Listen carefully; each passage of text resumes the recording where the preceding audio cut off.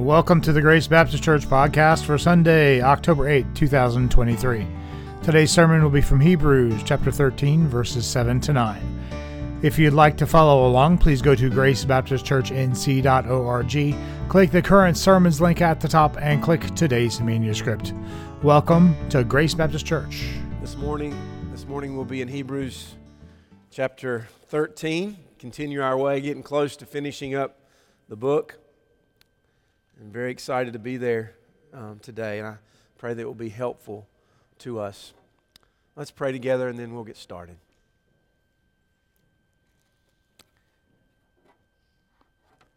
Heavenly Father, we give thanks.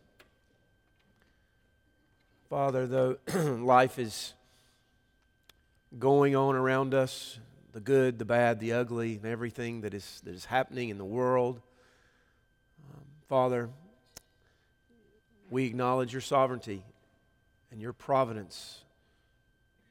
And Father, even as we were reminded this morning, and even as we read Romans 8, we know that you work all things for good to those who love you and are called according to your purpose. And it is your good pleasure to do good to your people for all eternity.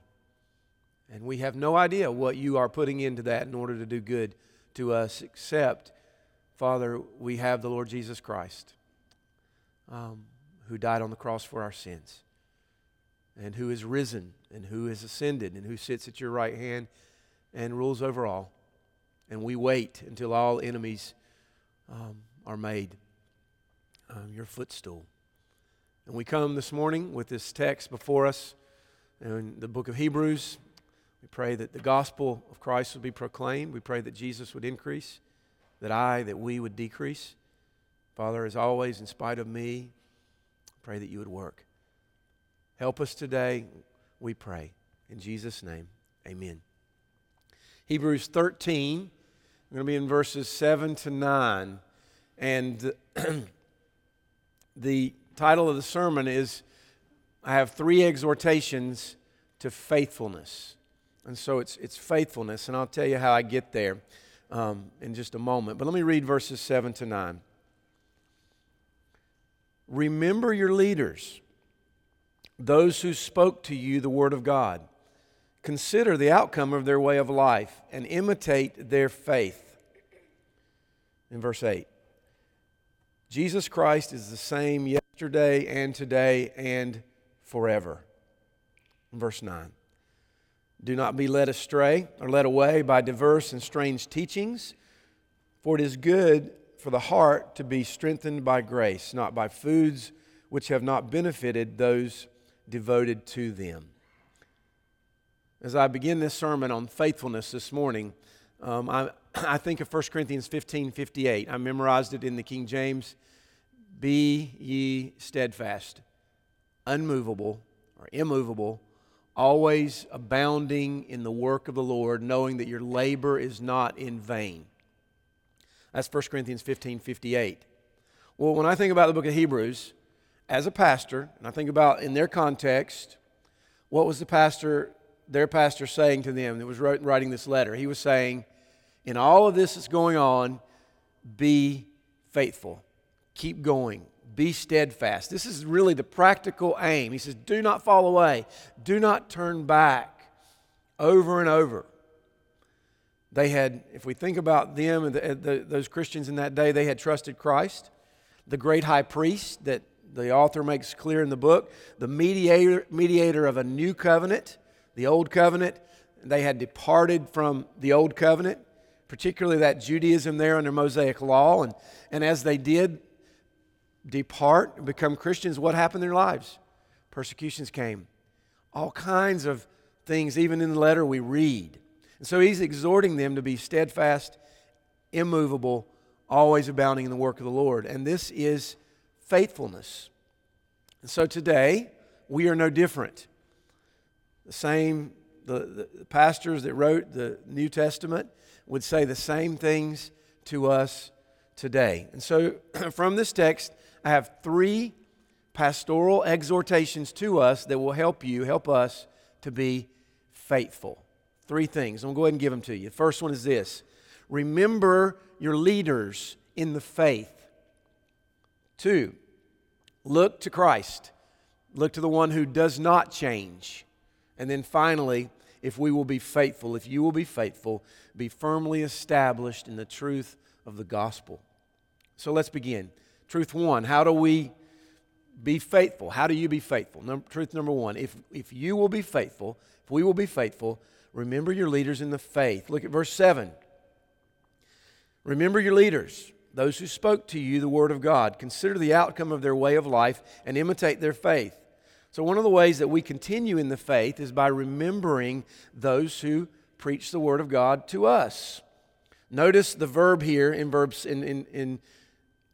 7 is in the past tense. He says past. Remember those who spoke to you. Now, he is not speaking of their current leaders at that time, I don't believe. Because look over at verse 17. He moves to the present tense. Obey your leaders and submit to them. So we'll get to that coming. But he's saying, look back. Remember those who went before you. Remember them. A good translation here might be those who guided you, your guides, your spiritual guides in the faith. They are told, and I think it goes along with the context of Hebrews, because over and over they're told, imitate those who went before, look at the fathers of the Old Testament, look at those who were the saints, look at Moses, look at all of those, and then coming forward, remember the great cloud of witnesses who have gone before you. So I think the text is pretty clear about those leaders, those who preach the Word of God to them. Look back at chapter 2 of Hebrews, verses 3 and 4. He's saying, again, I'm speaking in the context of Hebrews. He's saying, it was declared at first by the Lord. It was attested to us by those who heard, while God bore witness by signs and wonders and various miracles, by gifts of the Holy Spirit distributed according to His will. So when, still in the context of those Hebrews, who were they supposed to remember? Well, they were to remember first the Lord Jesus Himself. It began with Him. And then it moves to the apostles. And then later, I think, to the elders and leaders in that first generation of Christians. He says, remember those leaders who preached the gospel to you. And Paul would have been in that group as well. So how does he tell them, though, to remember those leaders, those who preach the word? He says, consider, in verse 7 there, consider the outcome of their way of life. In other words, think about their lives. Think about how they preached to you, what they did, what they accomplished for the sake of the gospel. Notice how they lived in godliness as well. Look at their lives, how they led you. And then he says, imitate their faith. So 3 commands here, really. Remember, consider, and imitate those leaders who have gone before you. We could go to so many, but I just imagine one of their leaders was definitely one of the first deacons, Stephen. Do you remember him? He was picked. If you go back and you read, what happened in Acts 6, but he was picked because of his character. We pick our deacons today and our elders because of character. Go back and read 1 Timothy 3. But Stephen was described as a man full of faith and of the Holy Spirit. And he was full of grace, and he was full of power. And then he even says that he did signs and wonders. He was also a great preacher of the word, one who spoke with great boldness. Do you remember the last sermon that Stephen preached? Very long sermon where he stood before all the religious leaders there and the crowds, and he gave the history of Israel leading up to the gospel. And do you remember what happened to him? They stoned him. They stoned him to death. And so this was just one man's preaching that they could look back to and remember. One man's outcome of life. One man's faithfulness to imitate. But there are so many more, thinking of their context and of ours. When I consider things going on in our own lives, my own life, your own life, and we think about living in the culture that we live in, and we look at examples of those who stood up for the faith in difficult times under difficult governments. I think of Daniel and Shadrach and Meshach and Abednego, and they lived by faith when it was hard, when they were living. I consider when we're going through suffering and hardships and even some persecutions. I often go back to Job and think about his life. You know, he lost his kids and he lost his possessions very quickly, and then he lost his health, and then he got some friends who turned out not to be such good friends, and it goes on and on and on and on. I'd love to preach that book. We can't get at more depth of difficulties in life than the book of Job, and so I think of him. For me, just moving up to me in my own time, thinking about those leaders who went before me, there's so many of them. I think of those who have died. I think serving overseas, the years we served, William Carey was one of the guys that I always go to and go back and read the things that William Carey had written as he moved off to northern India now, that area, when everybody said, no, you can't do this, and he lived there for his entire life. I think of John Patton.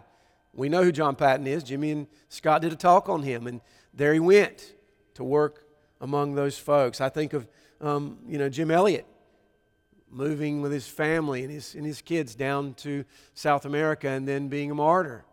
So many folks like that. I think of preachers like Charles Spurgeon, Martin Lloyd-Jones, Jonathan Edwards, and others. Even Billy Graham, who's just what he did was just stand before people and say, you need to repent and look unto Christ and be saved. He did it all over the world. I think probably one of my all-time favorites was a guy up here at Grace Reformed Baptist in Mebane. He passed away of cancer. But he was probably my overall favorite preacher that I listened to. People don't know that I listened to when we were living overseas. So many people have gone before us. And it helps us to remember those who were influential in our own lives. When I just think about my own life, most of the folks who were influential in my life are still living. For some of us, it was parents, or it was an uncle, or it was a relative, or someone, or a preacher, possibly, who's now passed away. For me, living in Appalachian State, living in the dorms, not being a Christian, and then seeing Christians I remember one gentleman on my hallway, and he preached the gospel to me. And he didn't just preach the gospel, he lived it out, and I knew that he was different. He was a godly man. So many like that. And so, I even think about folks who've been here at Grace. The Gurley family's come up because of what has happened, the tragedy that has happened this past week, and even with Zach, as the Lord took Zach from us. But I think about, preach the gospel, faithful, godliness to his family, and many of us here. And so that's the first thing that we see here, to be faithful, that might help us to do that as we consider those who've gone before. A couple applications. Can you personally point to someone that you've preached the gospel to that has become a Christian through the years, and that person then would want to imitate your faith? Now, I think the easy way to do that is absolutely as parents, right? We are preaching the gospel to our kids, and our kids are hopefully looking up to us as godly parents. But if it's not that case, has there been any other case? That's something that we should always ask ourselves. What kind of legacy are we leaving even for, as we go and preach the gospel and bring people along? Another application from this: faith comes by hearing the Word of God. We must preach the Word. Not just the preacher stands up here on Sunday morning, but we must, as we go and make disciples, what do? We talk to people. That is a form of preaching. We preach, we teach, we tell, we proclaim. We're going to, even Saturday with the prayer walk, we're going to engage the community first by praying. Pray that God will give us opportunities and see what happens from there as we go forth. We must preach the Word of God. If you think about us as a church, could 20 years from now, 30 years from now, could another church come along or another group or somebody say, yeah, I remember Grace Baptist. They were good leaders. They were good guides to us as they preached the gospel. So lots of things we can say here, but final application on this point is just more of a personal one. I don't think that a church will be steadfast and faithful without good leaders. And we're going to get to that later here in a few verses in Hebrews. But just, I think about that here, even though I'm still here, and your elders are still here, and some of your leaders are still here. But I think of 1 Timothy 4. Here's what Paul tells the elders. He tells Timothy particularly in that context. And we read this in our elders' meetings often. But he says, command and teach these things. Let no one despise you for your youth, but set the believers an example in speech, in conduct, in love, and I'm speaking to myself when I read this, in love, in faith, in purity. Until I come, devote yourself to the public reading of Scripture, to exhortation, to teaching. Do not neglect the gift you have, which was given you by prophecy when the council of elders laid their hands on you, but practice these things. Immerse yourself in them so that all may see your progress.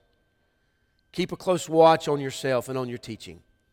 Persist in this, for by so doing you will save both yourself and your hearers. So churches are dependent upon those who preach for their own salvation, their own godliness, and their own flourishing in the gospel. And so that's always before me, and I think it's always before your elders. So please keep us in the forefront of your prayers as we do that going forward. And I would say that if your elders, if myself or your other elders ever are not leading in these ways, then I think that we have the right to get rid of those elders and find other elders who do and who are faithful for sure. So that's always before me, and that should always be before us.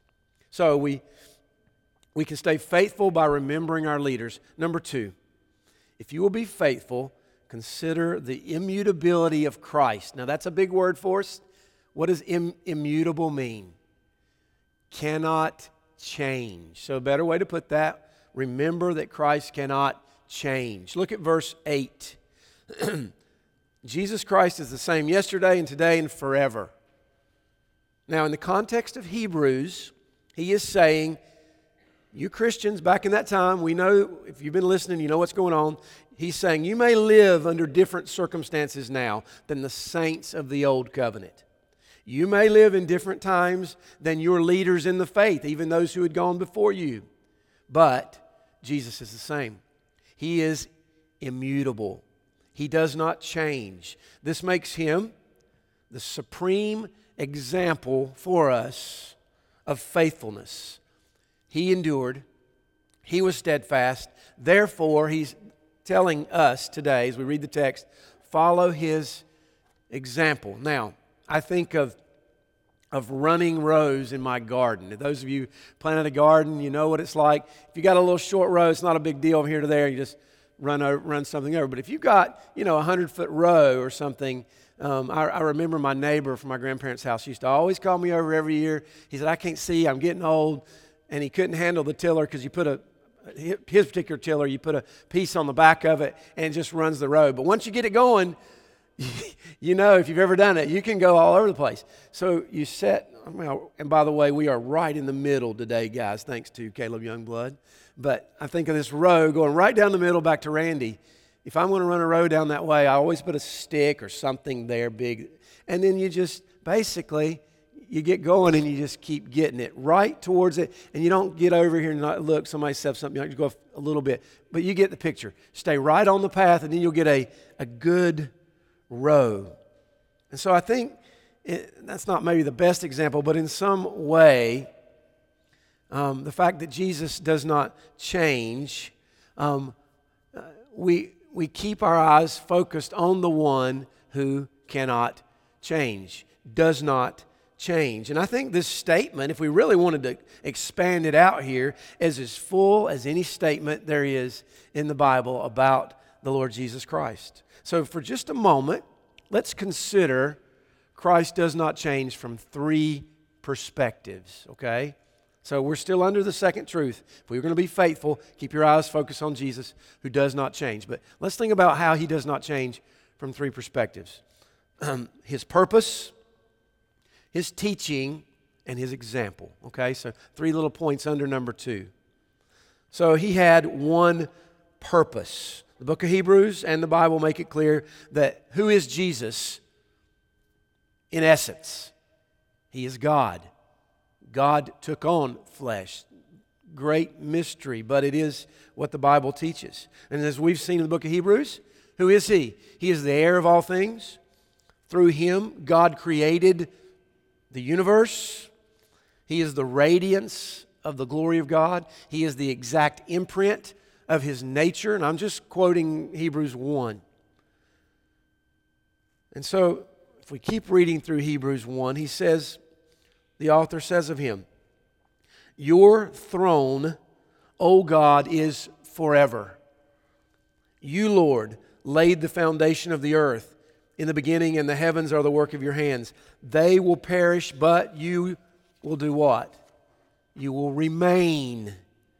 They will wear out like a garment, but you are the same, and your years will have no end." This is speaking about the Lord Jesus Christ in his essence, who is God.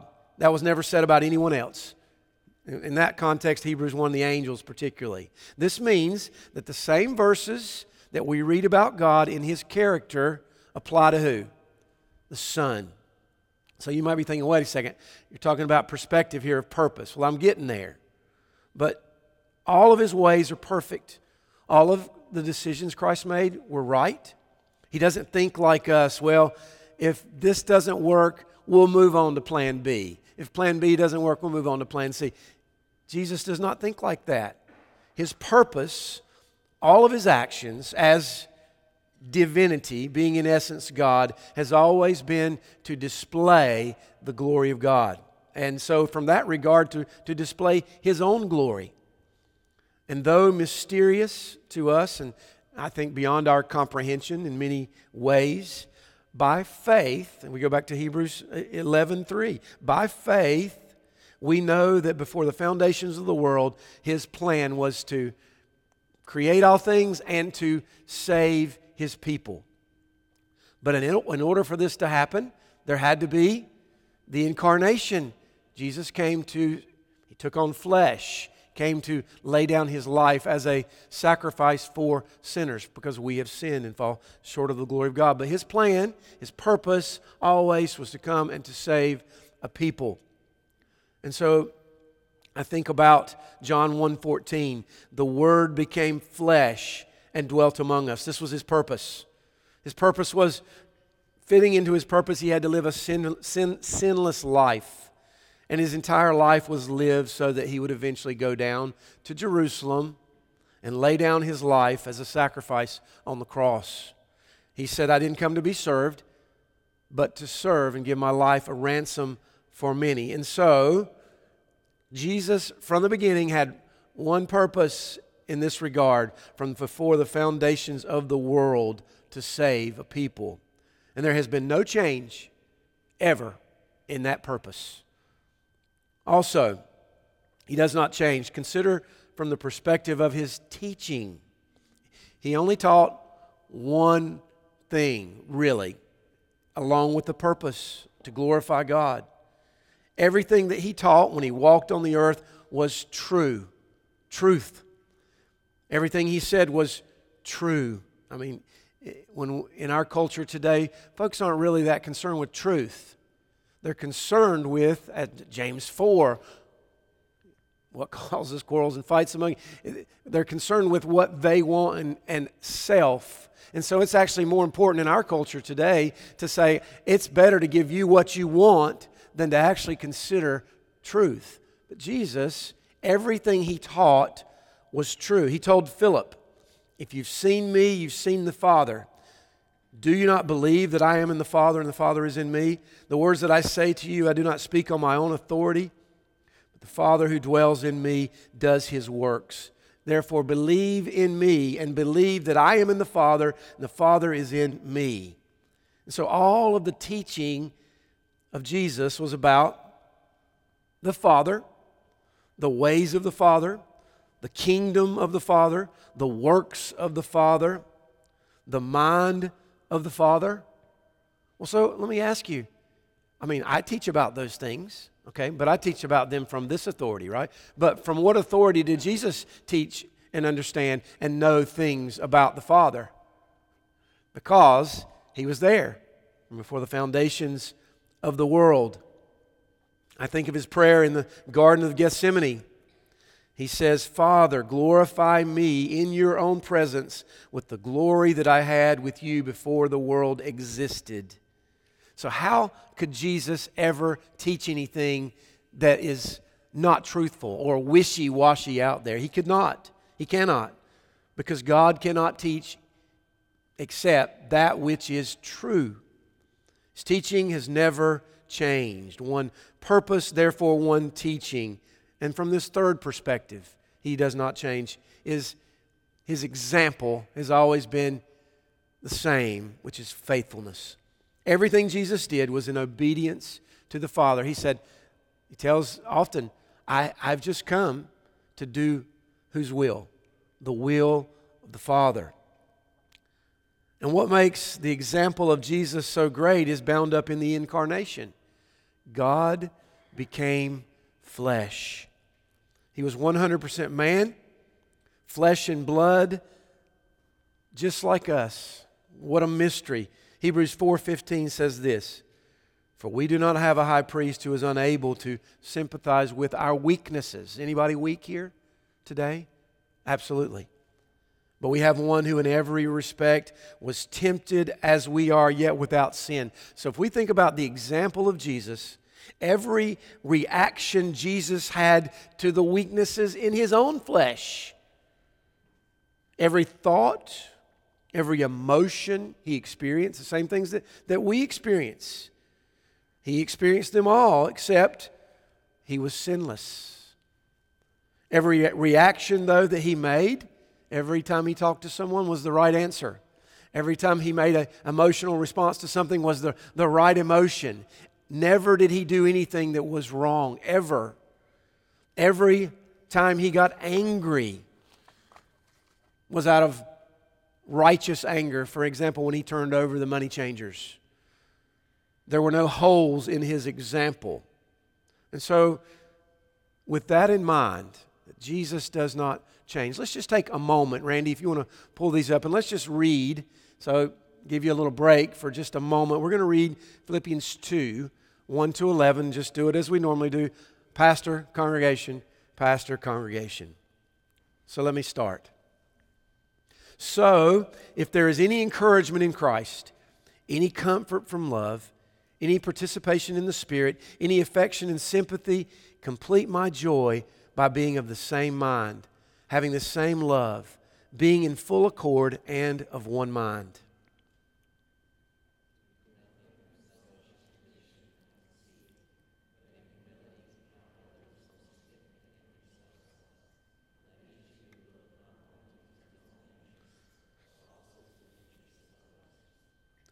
Have this mind among yourselves, which is yours in Christ Jesus, who, though he was in the form of God, did not count equality with God a thing to be grasped, but emptied himself by taking the form of a servant, being born in the likeness of men, being found in human form. He humbled himself by becoming obedient to the point of death, even death on a cross.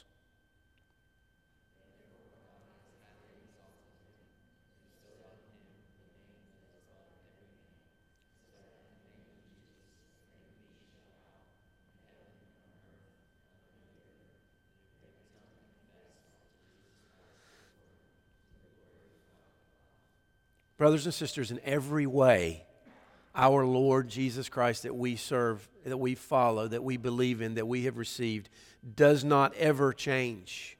He is God in essence. Paul says of him too, he is the head of his church. Because he does not change, there is only one faith. Not many faiths, Not many roads that lead to God. There is one faith, one Lord, one baptism, Ephesians 4:5 tells us. This means if we are to be faithful tomorrow morning and Tuesday and next week and on we go, we must keep our eyes on the one who does not change in any way, shape, or form. Revelation 19:11 says, "Then I saw heaven opened. Behold, a white horse. The one sitting on it is called Faithful and True. He is the Alpha and the Omega, the one who is, the one who was, and the one who is to come," speaking of the Lord Jesus. So, when you feel like giving up, when your heart is in despair, when you don't know what decision to make, when you consider all of your own weaknesses and know that your heart is prone to wander, and you think about all of your sins as Satan accuses you, consider that the Lord Jesus Christ does not change. He's brought you this far. He is leading you now, and He will be with you for all of eternity. And He will be, as He is with you through all of eternity, this truth is fixed. The gospel that we serve, the gospel that we believe in is everlasting. So therefore, brothers and sisters, be steadfast, unmovable, always abounding in the work of the Lord. Truth number 3, if we will be faithful this morning, we must be firmly established in the gospel of Christ. Look at verse 9. Each truth is gone with each verse. But look at verse 9. "Do not be led away by diverse and strange teachings, for it is good for the heart to be strengthened by grace, not by foods which have not benefited those devoted to them." Here, the context with those Hebrew Christians was the danger of falling away, as we've known, not being faithful to the end. And how was this happening? Well, in their context, they were being led astray back to the old teachings associated with the law of Moses, particularly the ceremonial teachings of that covenant. There were those who made professions of Christ, but they were being pulled back by the Mosaic law concerning foods that were there in Mosaic law that they ate, and then a lot of the traditions that they had, the days that they kept sacred, whether they were keeping circumcision or not, these things and a lot more were pulling them away back to those old things of the old covenant. And so through these practices and teachings, they were adding to the pure gospel that had been preached to them, which is what the book of Hebrews is all about. And by so doing, they were not established in the gospel. And so notice here that he uses the words in verse 9. He uses the word strengthened by grace. And I think by using the word, calling it the grace, established by the grace of the gospel, is that he is contrasting law, particularly with Mosaic law and the old covenant, with grace. Because the Apostle John says the law came through Moses, grace and truth came through Jesus Christ. That was their context. So they were taking the old things of the law and then adding them to the gospel. And the more that they did that, then the further away they were taken away. Okay, Greg, you didn't know this was coming this morning, but you're back there. I think of Greg's barbecue sauce. Pam's probably already got the sermon and probably looked over it. But if anybody, I'm just curious, who's eating Greg's sauce? About half the congregation, Greg. You're doing pretty good. He should be selling it, but he's not. I don't think Greg came up with the recipe, unless he's fooling us. But who did it come through? Your dad, your uncle, grandfather. And so it came down to him. Great recipe, and he doesn't give it out to anyone so far. And he just makes it for people and gives them out. Or if you come to his house for chicken, if you haven't had it, you got to go over and invite yourself over. I'm sure they'll have you over. And have chicken and say, "I want your sauce." And so, but the reason he doesn't, when I think of his sauce, it doesn't really need to be changed. He doesn't want to put anything else into that sauce because it's already really, really good. He doesn't add to it or he doesn't take it away. Because, I mean, why would he do this? Well, if you've tasted it, you think, well, this is about as good a barbecue sauce as I've had. You know, it's about as good as it gets. So in the same kind of way, we cannot take away or we cannot add to the gospel of Christ. And I think if you want to find another, Romans speaks quite a bit about this, but if you want to find the best context in the New Testament, we go to Galatians. This is Paul's theme. He's saying, you've fallen from grace. That's what he means by that. Same thing. There's danger of going back to those things in the Old Covenant. So he says in chapter 1 of Galatians, verses 6 to 8, he says, I am astonished that you are so quickly deserting him who called you in the grace of Christ and you're turning to a different gospel. Not that there's another one, but there are some who trouble you and want to distort the gospel of Christ. But even if we or an angel from heaven should preach to you a gospel contrary to the one we preach to you, let him be accursed. So today, I think as we sit here this morning as Christians, mostly I think, if not all, Gentile Christians, we're not in the same context as those Hebrew Christians were. Our error is not so much returning to the law of Moses in some way to save us like theirs was, but as our text says, we are always in danger of being led away by diverse and strange teachings that either add to the gospel or take away from the gospel. And at the end, you know, James says you're tossed to and fro on the oceans. You know, when the waves are coming in, it's hard to swim. That's what we do when we add to or we take away from the gospel. And then the end of that, though, is apostasy, which is what the book of Hebrews is talking about. Don't do it. Don't be led astray. So anytime that we try to add to the grace of God in Christ, but think that, you know, by thinking there's something that we can do in our own work to be saved, is to add to the gospel. Also, if we add anything to the message of the gospel, we can be led astray eventually. I just wonder how many churches and movements within Christianity, even in our own culture, will give lip service to the gospel, but emphasize other things. I think this happens quite a bit because most of the people I talk to that say they're Christian, and they go to Christian churches and hear Christian messages, but often the gospel is just given lip service to. Many churches have completely abandoned the gospel altogether by changing the message of the Bible just to say, you know, let's just be inclusive. Let's just love everybody. Well, there's nothing that really works that out except just love everybody and be inclusive. That's it. Now, I think those who call themselves Christians and are in that particular camp have really abandoned the gospel altogether. But other departures from the gospel are more subtle, I think. I think of the prosperity gospel over the last 20 years as there are brothers and sisters in the prosperity gospel for sure, but I'm making a general statement. Over the last 20, 30 years, there are those who profess Christ, but the message of the prosperity and the things that they share there have actually become more prevalent than the gospel. And the gospel maybe is just assumed.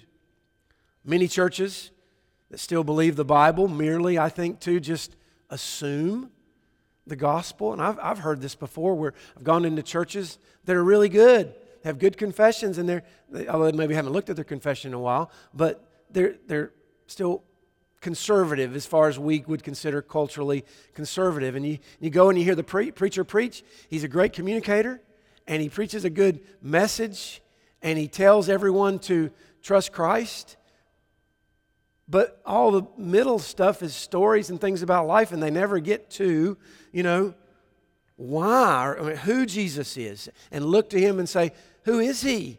And let's spend time here on doctrine and who he is and, why did he actually come and lay down his life? And spend time on things like that. I think we often see that. I think other churches are more concerned with having some good, worship experience. Many churches are filled with the things of our culture. They're associated with music styles or a particular kind of preaching and I'm just speaking from our culture. Many churches have so much going on in their congregations that with all the things going on, the good things, they've really just become too busy and then end up leaving the gospel alone. And I think they miss the simplicity of the gospel. I'm sure we've done some of those things through the years, but I hope we've kept things simple. And that when you hear me preach and you hear the other elders preach or teach, that we get back to very often the gospel. I know some messages have the gospel much more into it as far as, the depths and details of it. But over the times, I hope that this has been a place where the gospel has been kept the center. And so if we will be faithful, though, as a church, as an individual, we must be firmly established in the gospel. We must not ever move away from the gospel, because the things of this world, they come and go. They will change. But the gospel does not change. Therefore, we must be established. So in closing today, we must be faithful. That is my pastoral exhortation to myself and to all of us. And I hope that even this little sermon this morning helps us to think about how we can be faithful by remembering those leaders and those examples. When we feel like we're moving off, we can go back to those examples and think, yeah, that person that preached the gospel to me would never do what I'm doing or think what I'm thinking. That's helpful to us. I think probably the most important thing, though, is to know that Christ does not change. We're very different circumstances than, those Hebrew Christians, but things will change. Tomorrow, next week, life is full of change, but Jesus Christ does not change. Therefore, we can be faithful. And then finally, if we're going to be faithful, we must hold on to the gospel and do everything that we can to hold on to it. So with that in mind, let's pray together, and let's ask the Lord to help us as we try to think about these words and go about our week. Let's pray together.